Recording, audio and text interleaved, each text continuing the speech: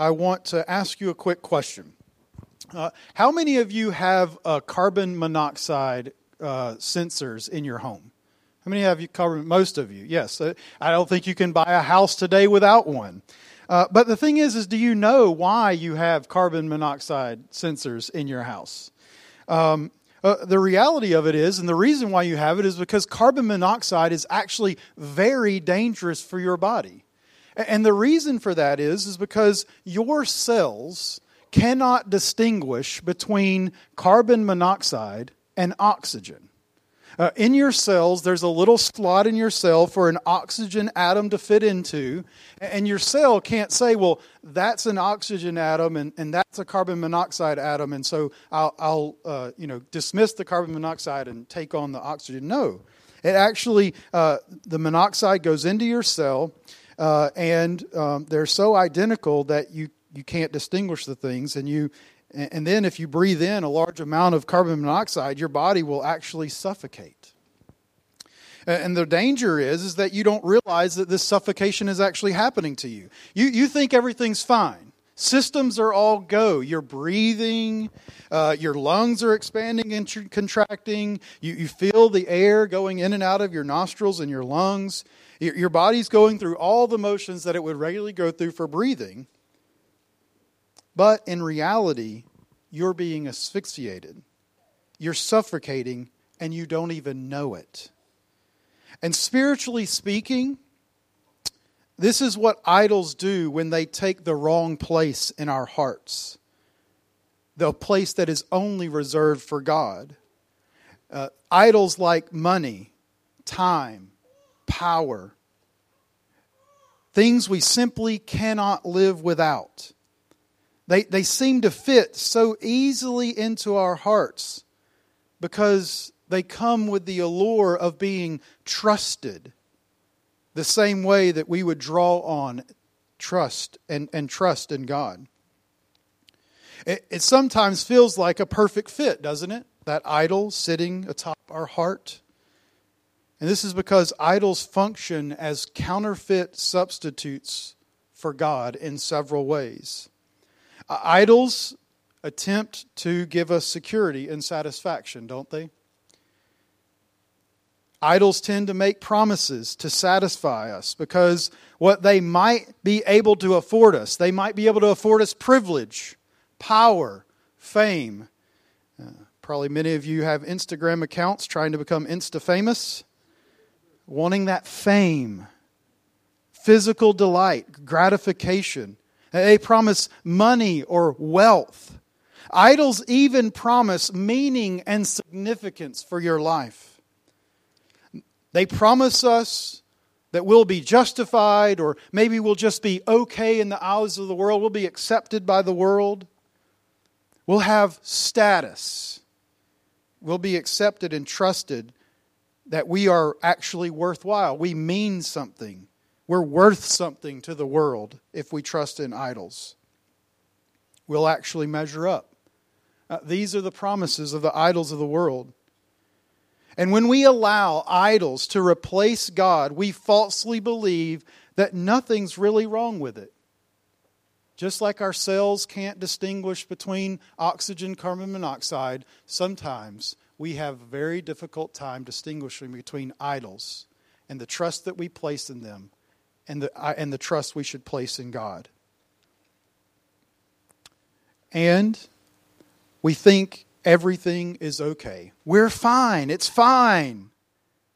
But what's really happening is that we are suffocating ourselves spiritually. And ultimately, the idols, with all of their promises, will leave us under the judgment of God if we do not repent and trust in God and God alone. And today, as we look at the book of Revelation, specifically in Revelation chapter 16, in starting in verse 17, we'll go all the way to chapter 19, verse 10, we're going to see the finality and the fulfillment of God's judgment. John warns us in this passage that if we trust in the idolatrous things of this world, we will be left weeping and wailing because we are empty-handed. Because the things of this world are insignificant and worthless. They're vain. They're fleeting offerings that the world has to offer. And we, as God's people, need to understand that the Bible's exposure of the destructive effects of idolatry, in order that we might appreciate the seriousness that the Bible passionately teaches us about. God is trying to teach us over and over and over again in the Scriptures that idols aren't worth their pursuit. Idols aren't worth the place that we give them in our hearts. And so, let us turn to Revelation chapter 16 and pick up at the seventh bowl of God's wrath to see what John has to say about us and about idolatry. And we're also going to see, as we will read later, what the saints receive as they persevere. Now, since we're covering such a large section of Scripture this morning, I'm going to start by reading out of chapters 16 and 17 and 18. Some portions of Scripture there. I'll tell you where I'm starting. I'll tell you where we're going. And then in the second half of the sermon, we'll pick up chapter 19. Okay? So start with me. You follow along as I read aloud, starting in Revelation chapter 16, in verse 17.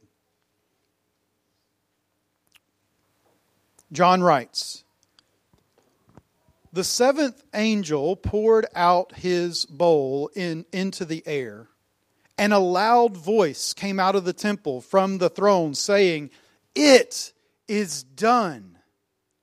And there were flashes of lightning, rumbles, peals of thunder, and a great earthquake, such as there had never been since man was on the earth. So great was that earthquake. The great city was split into 3 parts, and the cities of the nations fell, and God remembered Babylon the Great, to make her drain the cup of the wine of the fury of his wrath. And every island fled away, and no mountains were to be found. And great hailstones, about 100 pounds each, fell from heaven on people, and they cursed God for the plague of the hail, because the plague was so severe." 17:1. Then one of the 7 angels who had the 7 bowls came to me and said, "Come, I will show you the judgment of the great prostitute who is seated on many waters, with whom the kings of the earth have committed sexual immorality. And with the wine of those sexual immorality, the dwellers on the earth have become drunk." Move down to 17:15. "And the angel said to me, 'The waters that you saw where the prostitute is seated are the peoples and the multitudes and the nations and languages. And the 10 horns that you saw, and the beast will hate the prostitute. They will make her desolate and naked, and devour her flesh, and burn her up with fire. For God has put it into their hearts to carry out His purpose by being of one mind and handing over their royal power to the beast, until the words of God are fulfilled.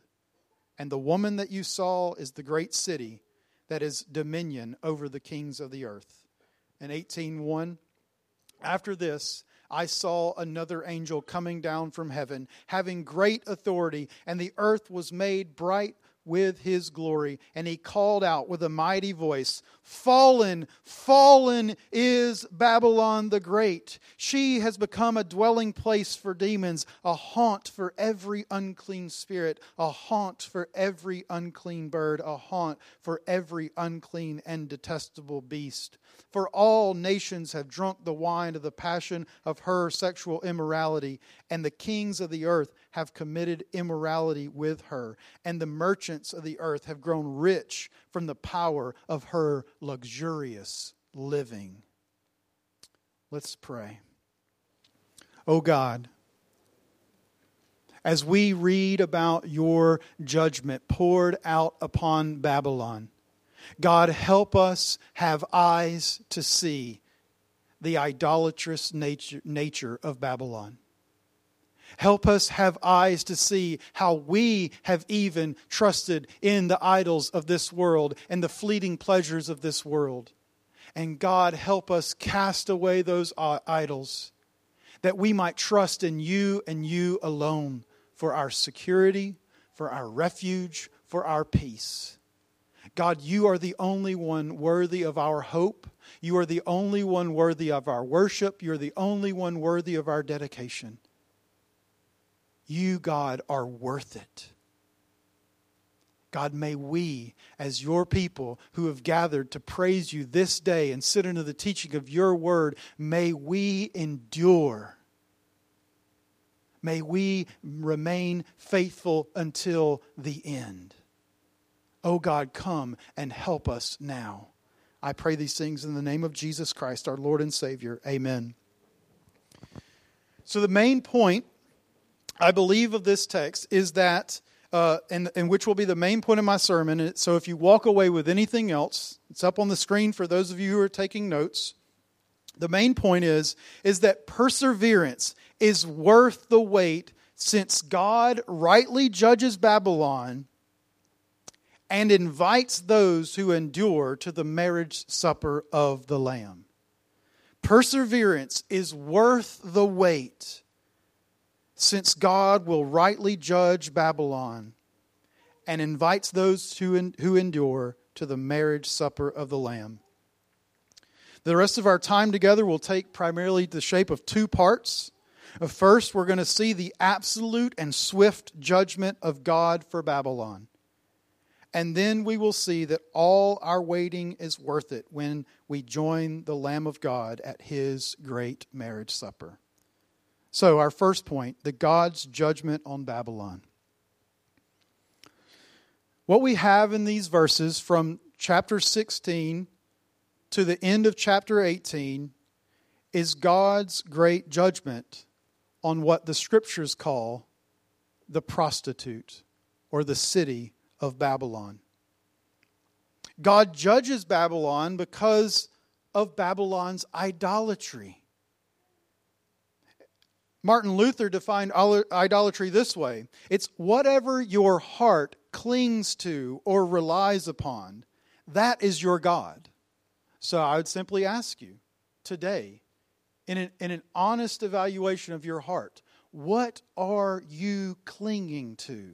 What are you hoping in? Where does your loyalty lie? Trust and faith, as Luther would say, of the heart alone makes both a God and an idol. The great commentator G.K. Beale adds that idols are whatever your heart clings to for ultimate security. So friends, where's your ultimate security? Idolatry truly is harmful and detrimental to us. You may not believe that. You may think that, well, can't I just dabble a little bit? Can't I serve two gods, Thomas? I love Jesus, but I love my bank account too. I love Jesus, but I love clicking around on the internet and buying things I don't need. I love Jesus, but my affections are for other things too. Isn't that okay? No. It is dangerous. It is harmful. When we seek safety and refuge and pleasure and satisfaction and contentment from the things of this world, we are being terribly foolish and ignorantly blind. Recall what Isaiah writes in Isaiah chapter 44 about the foolishness of idolatry. He writes, "They," that is, those who make idols, "know not, nor do they discern, for He," that is God, "has shut their eyes, so that they cannot see, and their hearts, so that they cannot understand. No one considers, nor is there knowledge or discernment to say, half of the idol, I burnt in the fire, And I also bake bread on its coals. I roasted the meat that I have eaten. And also shall I make the rest of it an abomination? Shall I fall down before a block of wood that I've carved into an idol? Do you see the foolishness of idolatry? And when we truly trust in idols, we're blind to it. I say, awake. Have eyes to see. Ask for God to show you and expose to you the idols of your own heart. In our text today, there are 4 ways that idolatry is expressed and judged in Babylon. I want to show you these. So I'm going to show you some places throughout the text of how God judges the idolatry of Babylon. The first thing that God judges for her about is that her inhabitants are sexually immoral and they have abominations and impurities. Now, as you've been listening to these sermons in the book of Revelation, one of the things that we know that sexual idolatry references is specifically, sexual immorality specifically references idolatry. But here, in the combination of what's going on in these texts that we will read, it's not just idolatry, it's you've made an idol out of sex, out of abominations and impurities. Look with me at chapter 17, verse 4. The woman was arrayed in purple and scarlet and adorned with the gold and jewels and pearls, holding in her hand the golden cup full of abominations and the impurities of her sexual immorality. And then down in 18:3, towards the end, the kings of the earth had committed immorality with her. And then down in 18 verse 9, and the kings of the earth who committed sexual immorality and lived in luxury with her will weep and wail over her when they see the smoke of her burning.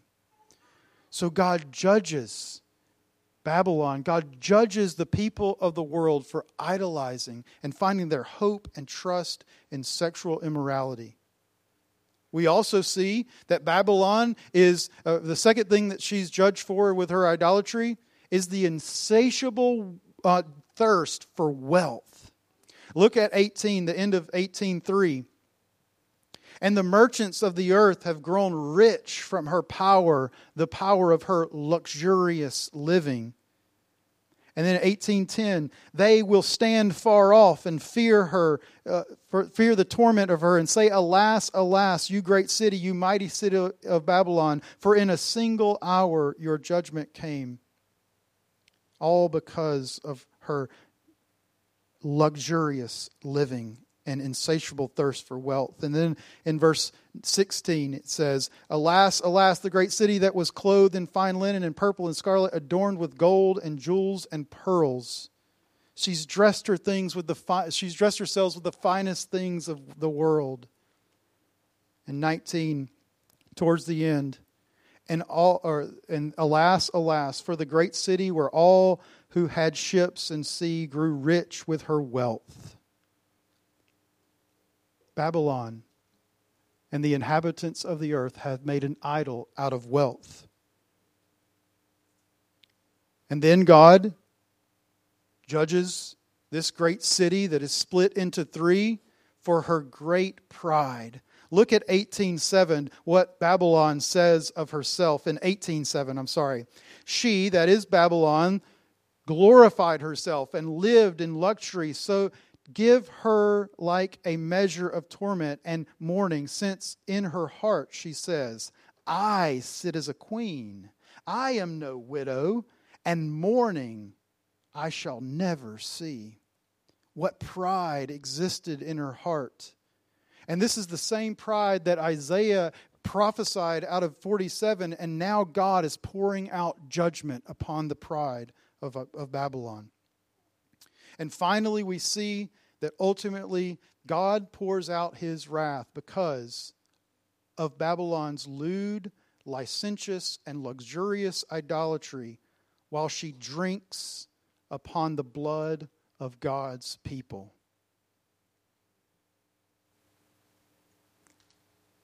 Let me remind you, friends, that if you cast down your idols, if you flee only to God to find refuge in Him and Him alone, the world will not love you. The world will not look kindly upon you. The world will seek to devour you. Remember, just as Jared preached to us last week, that these 7 bowls of God's wrath is God's direct, vindicating, victorious, and ferocious response to the requests of the martyrs back in Revelation chapter 6, verse 9, where those who had been killed for their faith, those who had endured, those who had pressed on and remained faithful to God were killed, and they wondered, God, how long will you allow this injustice to go on? How long will you withhold your judgment on these who kill us? God, in His final judgment of the world, will justly punish them for worshiping and trusting in anything and everything but Him, and killing His people along the way. God will be just to pour out this judgment on the world for their idolatry. And as stunning and horrific as this judgment is upon the world, Babylon, in fact, comes very, very quickly. The timing of it, the quickness of God's pouring out of His judgment is bewildering. Suddenly, all the effort to hoard money, wealth, luxury, power, sensual indulgences, and the devouring of God's people collapses in an instant. Look at 18:10. They will stand far off.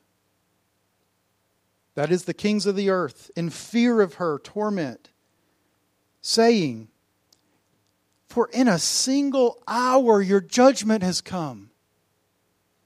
At 17, for in a single hour all the wealth has been laid to waste. And then in 18:19,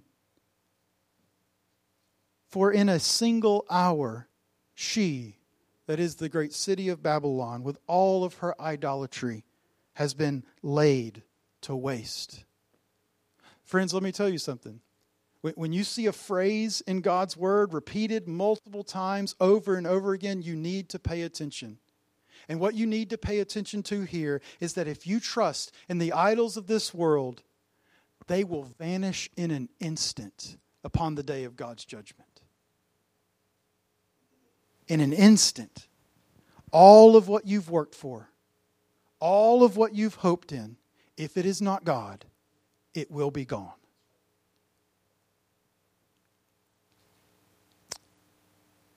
And notice, what are they left there standing doing? What are they left there? They're left there empty-handed, weeping and wailing. The kings of the earth in 18:9 weep and wail. The merchants weep and wail in 18:11. The ship owners and the sailors weep and wail. And these weepings and wailings and the tears that they cry are selfish tears. They are tears shed because of the loss of their worldly possessions, the loss of their power, and the loss of their positions. They're not brokenhearted because they don't have God. They're brokenhearted because what they trusted in is literally burning down in front of them.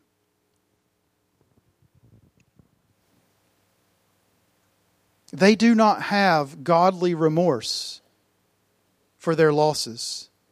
They're not calling this sin what it is, pure, unadulterated idolatry. They're not weeping because they violated the greatest commandment to love God and God alone with all of their heart, mind, soul, and strength. No, they're weeping because everything that they hoped in, everything that they trusted in and worshipped and sought satisfaction and safety in is lying in a burning waste heap because God rightly judged it for what it was. Worthless, vain substitutes for Him. Friends, there is no substitute for God. I don't care how big your bank account is, how big our army is, how big our nation is, how much fame you have, how many followers you have on social media. it will vaporize in an instant and it is meaningless. God is the only one worth your following. God is the only one worth banking on. He is the only sure foundation. He will last for eternity. He is eternal. He will be there. But the things of this world will vaporize. When God judges the idolatry of this world, all who have submitted themselves to such sinister and vile rebellion will receive their just punishment. The alluring vanities of the world will last merely a season. It's only Christ that will empower us to endure until the completion of God's judgment against all the evil that we seek at times to satisfy our souls. It's only Christ that will satisfy you. Only God. And for those of us who are Christians, those of us who would say, we're aligned with God, we're following Jesus, I love Christ, we must realize that God has called us to forsake the world and follow His Son. Listen to the call from heaven in chapter 18, verse 4. Come out of her, my people, lest you take part in her sins, lest you share in her plagues. Friends, if we dabble with the world's pleasures, we will suffer the wrath of God. Come out of her, God calls us. Our ways, our lives are not to be marked by the things of this world or the idolatry of Babylon. Babylon, again, was judged for sexual immorality and her perverseness. God's people, though, are a holy people, a priesthood, set apart, cleansed by the blood of the Lamb, set free from the bondage of sin. So that means, friends, that you can live free of pornography. You can live free of crude jokes and gambling of all sorts, whether on apps or in casinos. You can be free of drunkenness and selfishness and harshness and laziness and meaninglessness. You can be free, friends. We can be sexually pure, speak words of encouragement and grace, wisely spend and give our money away. We can abstain from food or drink if it corrupts us or another. We can be kind, and we can work diligently for the glory of God and God alone, not for ourselves. Again, Babylon is judged for her opulent wealth and luxury. Let me be clear, wealth is corrupting and seductive. The kings wail and weep at the total destruction of the luxurious economic system with all of its benefits. Wealth blinds us to the sinfulness of sin and somehow lures us to call evil things good and good things evil. And then we'll try to do anything just because we have the money to blow. But God's people, called out of the world, are called to consider what it costs to live at their means and then be radically generous with the rest. Hear me again, friends. God is calling us to live at our means and be radically generous with the rest. Are you storing up wealth and living luxurious, throwing money around simply because you can, rather than being generous and cheerfully giving away what above what your means are? Or better yet, have you given to God recently? There's a question for the day. Can I look at my checkbook in the last week or month and see if I've given to God? Tax season is upon us, and those of you who have given to charities or given to this church, you receive a donor statement. Did you get a donor statement for last year's giving? Did you give any of your income at all last year? What is sacrificial, generous, and cheerful giving offered to the Lord for the work of the church? Or was your giving sacrificial and generous, cheerfully offered to the Lord for the work of the church and the spread of the gospel? And hear me, friends, I'm not saying that you only have to give to the church with what you have above your means. Yes, you should offer to God through the church, but there are great ministries out there worth supporting. I'd love to talk to you about some of those after the service if you're interested. But we need to take an honest evaluation. Are we storing up wealth for ourselves, or are we living at our means and being generous with the rest? God will judge us for that. Babylon was also judged for her pride. Idolatry makes much of the self, doesn't it? We think we're in control. We think we have the reins. When we commit idolatry, we're saying that our way and our understanding of God is greater than God revealing Himself to us through the Word. This is not what God's people have been called out of the world to do. We must cultivate in our hearts humility and a dependence upon God. He is our only security. He is our only greatness. He is our future, friends. And one of the most clear examples of this, the pride of Babylon on display for us today, is in the war of Russia against Ukraine. As Vladimir Putin attacks the Ukrainian people, he has spoken harshly of them, he has puffed himself up with pride, and he is seeking glory and power like no other world leader today.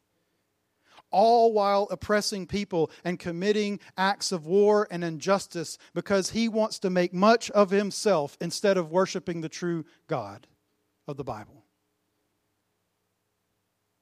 But we know that his pursuit of such glory and power and prestige at the cost of human lives, including Christians, will ultimately undermine him. And we know this also, that the power and glory that Putin seeks to grab will vaporize in an instant when he is judged by God. He can warmonger today, but it will all be a waste heap tomorrow at the judgment of God.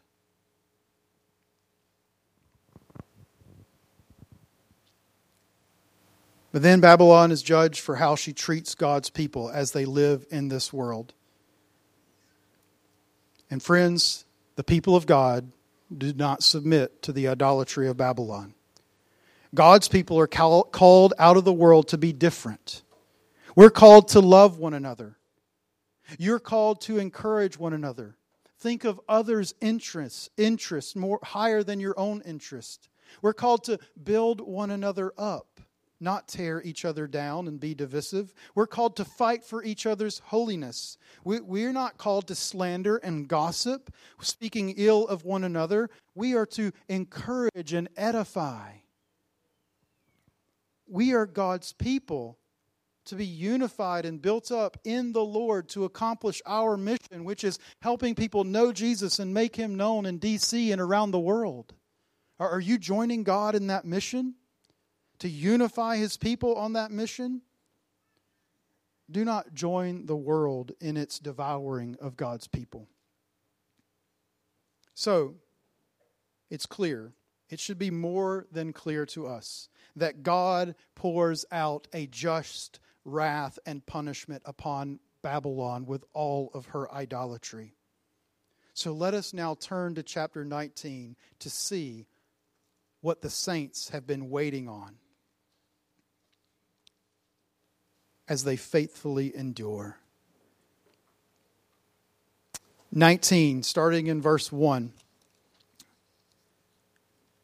After this, I heard what seemed to be a loud voice of a great multitude in heaven crying out, "Hallelujah! Salvation and glory and power belong to our God, for His judgments are true and just. For He has judged the great prostitute who corrupted the earth with her immorality, and He has avenged on her the blood of His saints." Skip down to verse 9 or verse 6. in chapter 19. Then I heard what seemed again to be a voice of a great multitude, like the roar of many waters, like the sound of mighty peals of thunder, crying out, Hallelujah! For the Lord our God, the Almighty, reigns. Let us rejoice and exult and give Him the glory. For the marriage of the Lamb has come, and His bride has made herself ready. It was granted to her to clothe herself with fine linen, bright and pure. For the fine linen is the righteous deeds of the saint. And the angel said to me, Write this, Blessed are those who are invited to the marriage supper of the Lamb. And he said, These are the true words of God. Here in chapter 19, in verses 1 to 10, heaven responds to the destruction of Babylon, and then the marriage supper of the Lamb unfolds. The response is victorious shouts of praise and adoration for God, for the God of heaven, who has conquered and vanquished His enemies. Note, though, that before we look at some of the specific content of these verses, the link between what we heard in 16 to 18 and here in 19. There's a very interesting link here. That link is the two women that are described in all of this text. First, we had the adornment of the prostitute of Babylon, and then we have before us now the bride of Christ. Recall from 17, 3 to 4, that the woman of Babylon appears in regal robes, purple and scarlet, adorned with the jewels of gold and precious stones. And then in 19:8, and then a little bit further, in 19:8 we get some of the description of the bride of Christ, but then a little bit further in 21, 9 to 10, John actually sees an angel, and the angel says, Come, look at the bride of Christ. And the bride of Christ is clothed with fine linens, bright and pure. She's like the brightest and most pure white you have ever seen, near blinding. She even looks like, as we'll read later in 21, 9 to 10, she looks like the new city of Jerusalem coming down from the heaven, adorned with beautiful jewels and radiant light. But these two women stand in very opposite positions. The woman of Babylon is now empty-handed, weeping and wailing while intoxicated with the blood of God's people. But the bride of Christ is an enduring and faithful and righteous people, untainted by the pleasures and vanities of the world. And she has been granted by God as a gift the fine linen that she is clothed with, and the righteous deeds of the saints. These righteous deeds that adorn His people, they do this because of the sacrifice of the Son, which cleansed them and forgave them. These are not meritorious or justifying acts of the saints, but these works are all done because of what Jesus has done for us on the cross. What this really demonstrates to us, friends, is that there are rewards for everyone. You will get yours. Either you can align yourself with the tempting, fleeting pleasures of this world, with its vast luxuries, its power-mongering and prosperity, or you can patiently endure while trusting in the promises and provisions of God. If you are worldly, and you will receive worldly rewards, but you will be left standing empty-handed and weeping and wailing at the day of judgment. You will weep and wail at the loss of everything that you loved instead of God. Or you can believe and trust in God's promise through His Son Jesus, and you will have in your hand one of the greatest and most satisfying invitations of all time to an eternity with the most magnificent and marvelous and unimaginable gift, the presence of God Himself seated at the head of the table. The prostitute of Babylon, with all of her unfounded and empty promises, will be utterly laid to waste. But because of the grace, kindness, mercy, and faithful promises of God to forgive His people, the bride of Christ will have one of the most magnificent and spectacular invitations that makes a Super Bowl ticket look like local arcade tokens. Oh, how coveted that Super Bowl ticket is. But what would it be like laid beside the invitation to the wedding feast of the Lamb?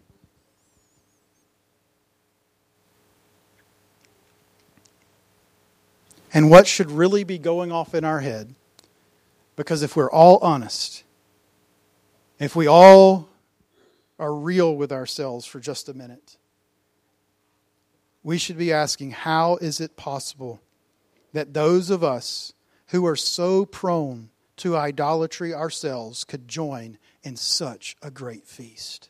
What have we deserved to get this kind of invitation? Nothing. Absolutely nothing. Or we could ask, how can such fickle hearts like ours be prepared with righteous deeds worthy to clothe ourselves with and sit at Jesus' table in the end?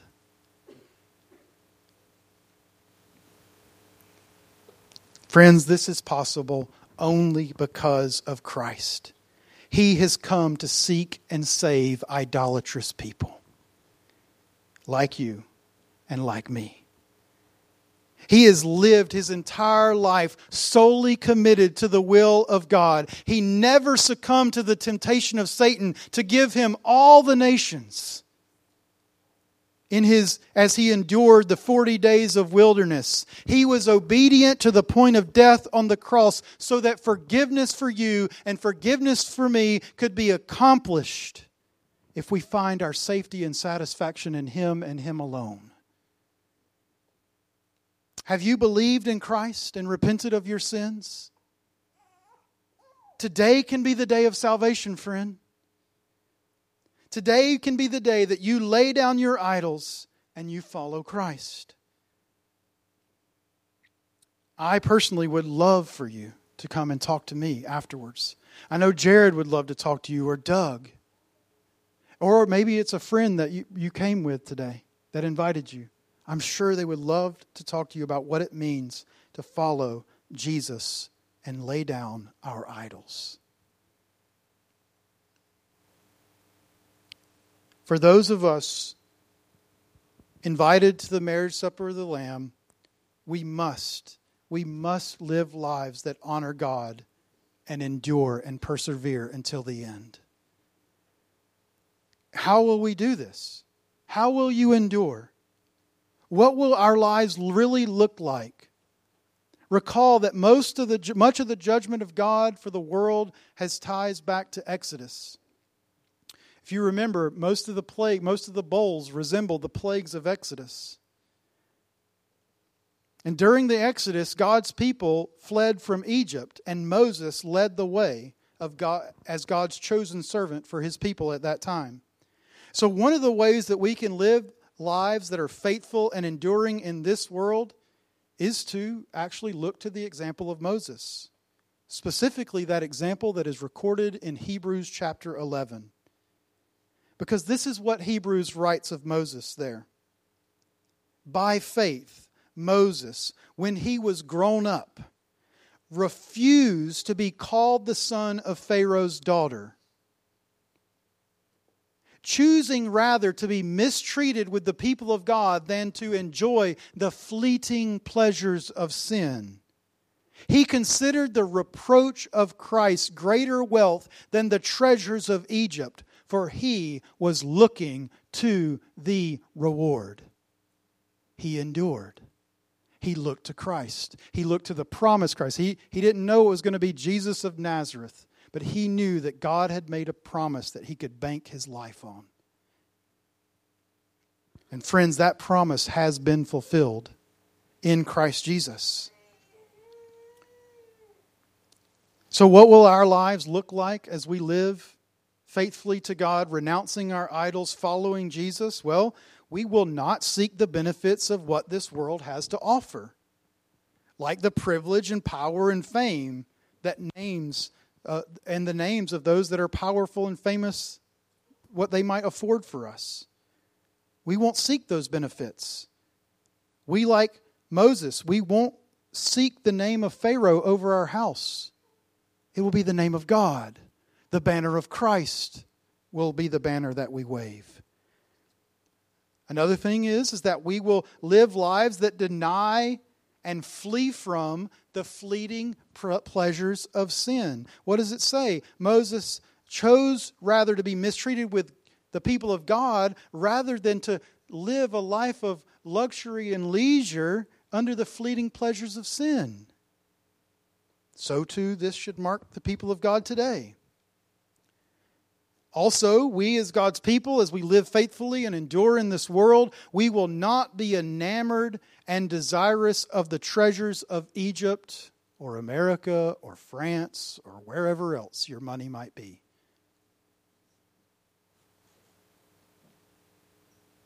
Rather, we will join all the people of God to endure the mistreatment of those who follow Christ.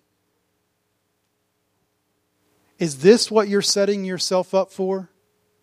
To endure the mistreatment of those who align themselves with Jesus? Or are you setting yourself up for worldly success and fame and power and glory here that will not last for eternity? We will consider, as we live faithfully and endure in this world, the reproach of Christ, the mistreatment and misunderstanding, the harsh and murderous intentions of the world for Jesus, because He is more valuable than anything the world can do to us or has to offer for us. He is more valuable than our own life, because to die is Christ. If we faithfully endure, He will be our lasting treasure. He will not be in the burning heap of the idols of this world. He will be seated at the head of the table that you are invited to, faithful saint. The great wedding feast of the Lamb truly does await the people of God who live with faithful endurance as they await Jesus' final day of judgment. And if this great wedding feast awaits faithful saints, we should make sure that we faithfully endure until the end. Let us keep from idolatry, living godly and upright lives in this present age, waiting for our blessed hope, the return of our Savior, Jesus Christ. As we wait, we will rightly celebrate that time of awaiting. And the celebration that the church, or that Jesus has given the church to remind us that we are waiting for a better future. There are better and more glorious things that await us.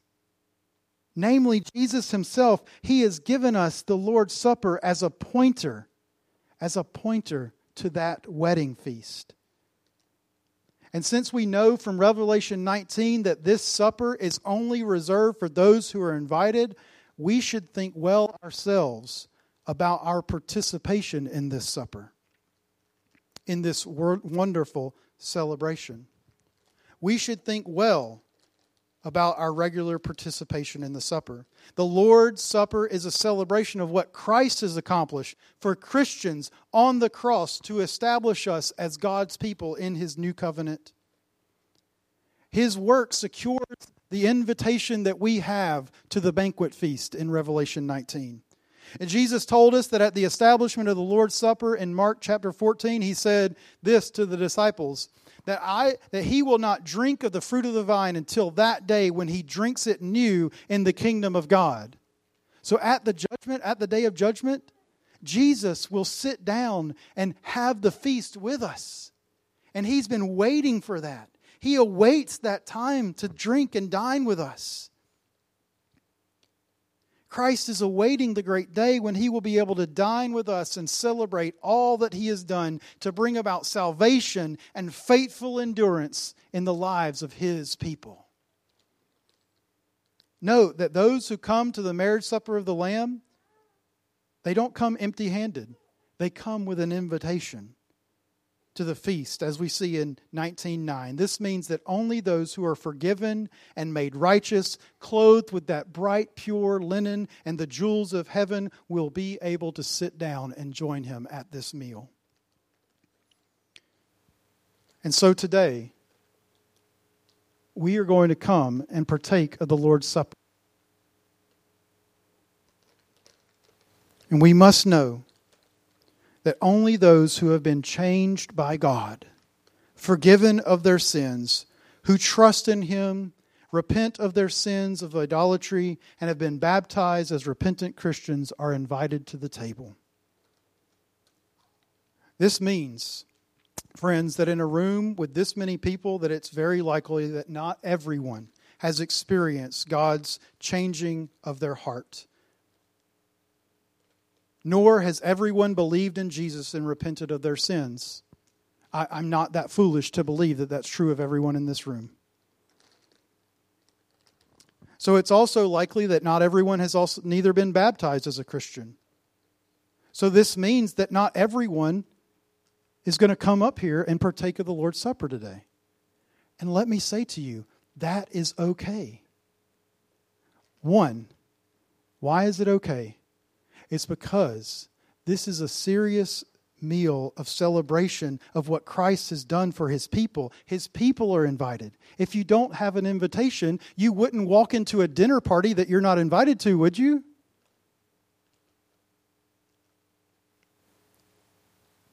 So what can you do if you don't participate today? One, you can watch Christians faithfully get up and proclaim with their act of getting up to come and partake that they do trust in God, that they are fleeing from all their idolatry, and they are banking on God for all eternity.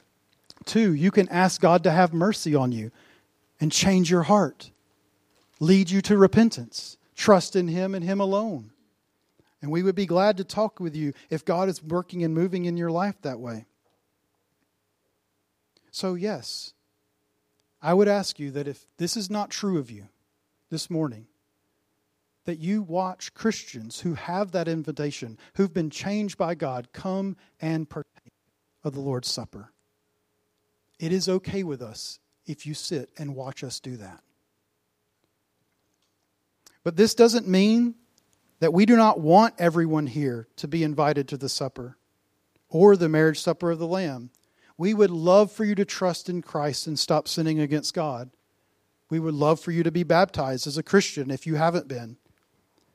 But it's not our desire that makes it possible to participate in this meal. Only the work of God in your life, which brings about repentance, belief, obedience to baptism, opens up this invitation to the table.